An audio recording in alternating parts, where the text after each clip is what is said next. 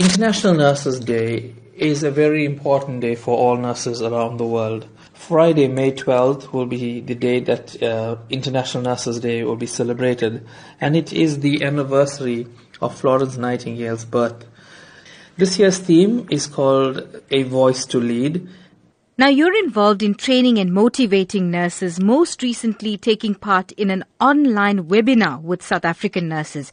How does this take nursing to the next level? So basically it gave the nurses in South Africa to understand what's going on internationally, what's the international trend with regard to nursing. And it also gave them an opportunity to see what's the latest developments in the United Arab Emirates and other leading countries. I focused on coaching in the webinar because I believe it's an integral part of nursing for all categories, starting from the basic practical nurses leading up to the chief nursing officers.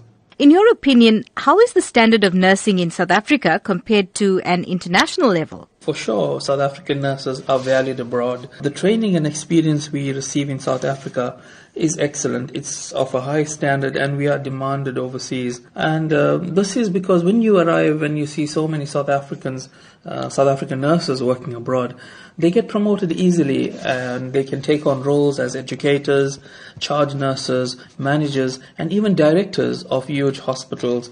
Can you tell me about the recent awards that you've received in your field of nursing? So I've been in the UAE for 10 years now, and I believe that I have made my mark here. Yes, I have received a lot of acknowledgements, but just a few to mention. I am part of the cancer wave in Abu Dhabi. So we go around to different organizations talking about cancer.